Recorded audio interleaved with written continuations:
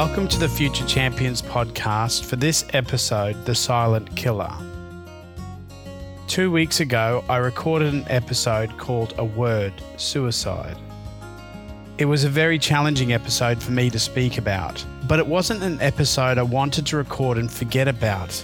I think it is something we need to talk about until we are comfortable in being honest about it. This podcast has always been about finding the best in people, helping to build good humans before great achievement. So for this week's episode, I wanted to share some words that are not my own. They belong to my daughter. I asked Jazara if I could share this story and she agreed. My daughter, Jazara, loves to write, and she wrote this story recently. When she asked me to read it, I instantly understood that it was a story about depression and anxiety, something that my daughter has suffered with and will continue to suffer from. Her ability to go into the fictional world to express her very real feelings is something that astounds me. But her ability to talk about her fears and feelings is the best weapon against dealing with depression and anxiety. For this episode, I'm going to read her story to you. I'm not going to interpret her words, they speak for themselves, but I will say a few things before I start. The story is dark, but it is honest. It is confronting, but brave. Importantly, it is the start of a conversation, one that I hope we can continue to have. I asked my daughter if she would read her words, but she preferred for me to do it. Jazara, you are an incredible young woman, and I'm so proud to call you my daughter. So here it is. The Silent Killer.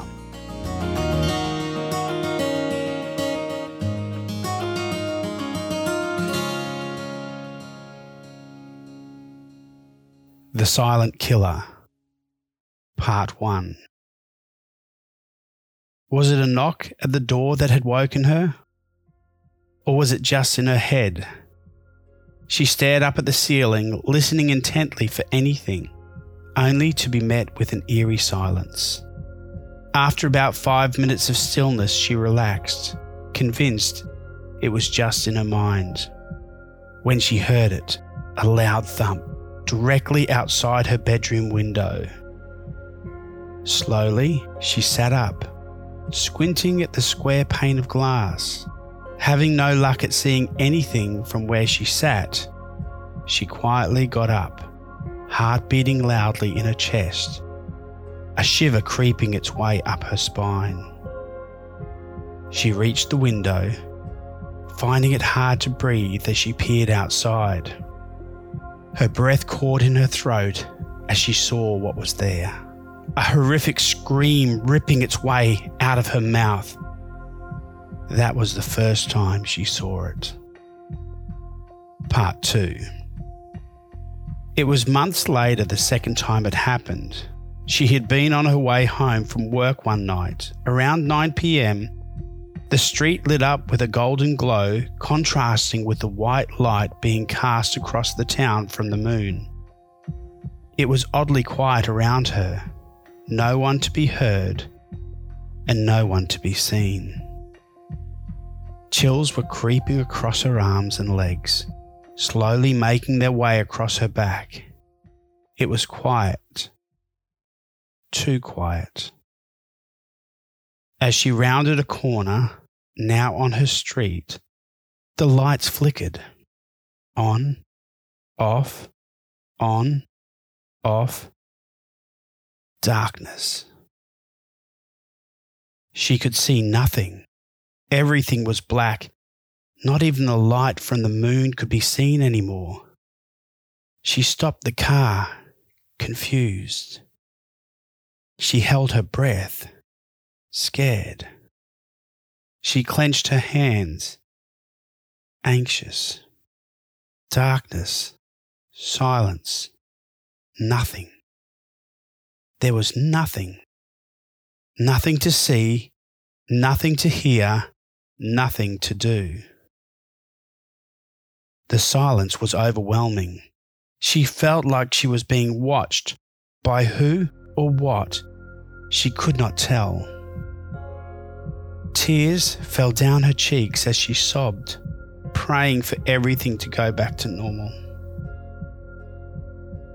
Out of nowhere, a hand appeared, grabbing her by the neck as she screamed for help and pleaded for mercy. She could feel the bruises already forming on the tight grip the hand had. Her throat felt as though it were burning. She choked on her screams and gasped for breath. The pain, almost too much. She kicked out and clawed at the hand in a desperate attempt to get it off. Nothing would work. She started getting dizzy. The pain faded into a distant throb. Her screams seemed quiet to her own ears.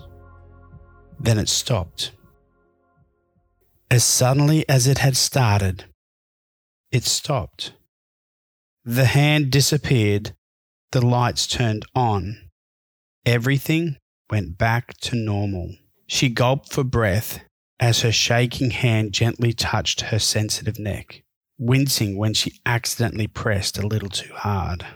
She looked behind her at where the hand had seemed to come from, only to see a small piece of paper on the back seat.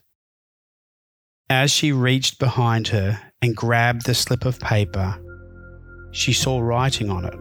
Her heart leapt to her throat as she read the words. Shaking, she looked up, and standing in the light under the lamppost, there it was. She dropped the paper and lifted her hands to her mouth. She choked back a sob as the paper slowly dropped to the floor, the words standing boldly against the white of the paper. Hello again. Part 3. She was surrounded by people, but she had never felt so alone. She stood in the corner of the room as people bustled around her, chatting idly to each other. No one even glanced at her as she sat there, just watching.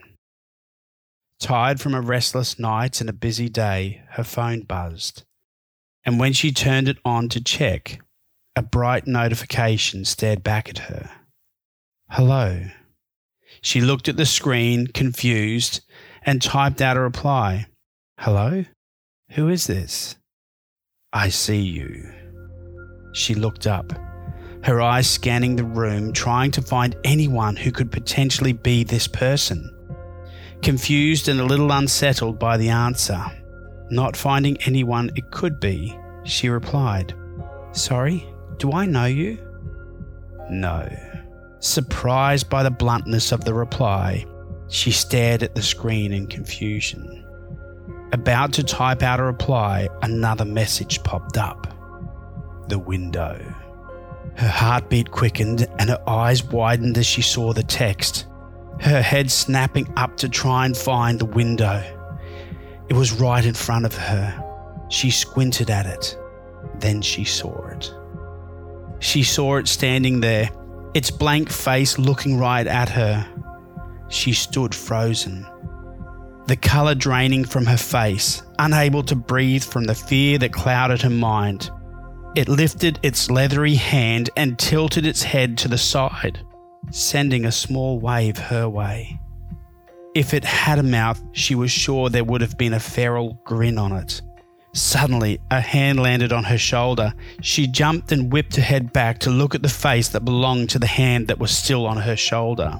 It was only her father. You all right? He said, his forehead crinkling in concern. You look like you've seen a ghost. She turned back to the window, checking to see if it was still there. No, it had disappeared. She looked back to her father and nodded. Yeah, something like that. As he walked away, she let out a shaky breath and decided to call it a night. Heading upstairs to lay in her bed, she told herself that it was only in her head, even if the bruises that were still on her throat said it might just be real. Part 4. He opens the door and steps inside his daughter's room. He calls her name. No response. Sweetie, it's time to get up, he says. He's met with silence. He walks to her, slowly, cautiously. He tries again. Honey, are you feeling all right?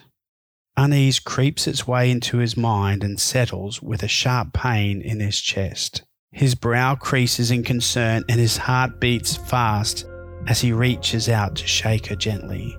Then again, a little harder. And again, even harder.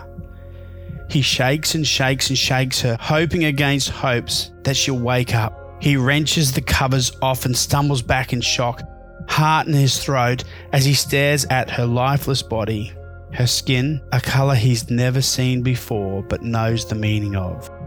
He chokes on a sob as he reaches for her neck, fingers pressing against the coldness of her pulse point. Only there is no pulse. His mouth opens in a silent scream as he sinks to the floor, sobbing. He fully sinks to the floor before a scream can finally rip its way out of his mouth and the undeniable truth crashes down on him. It has been 2 weeks since the funeral. She sits in her sister's old room, trying to make sense of it all. She hears the door open and looks up to see her father standing in the doorway. He looks broken, exactly how she feels. She clenches her jaw, fighting back the tears that threaten to spill. "What's wrong, sweetheart?" he asks, even though he knows exactly. "Why?" she responds. Why did she have to go? How did it even happen? What even happened?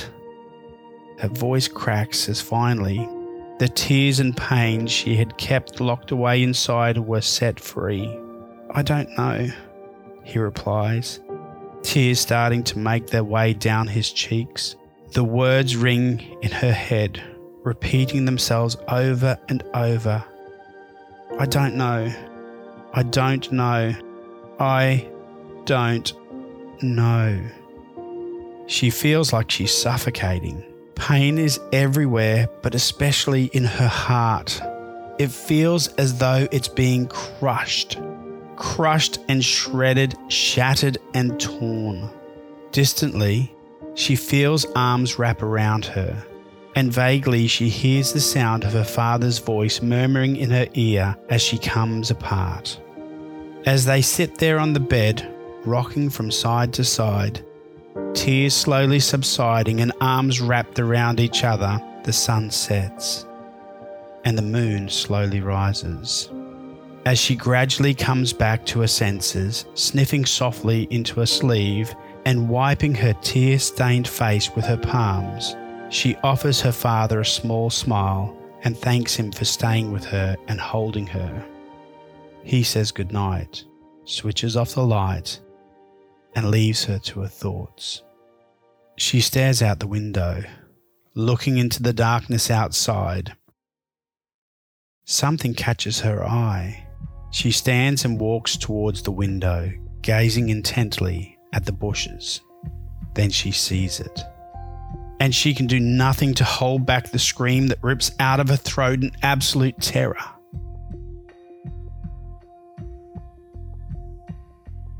That was the first time she saw it.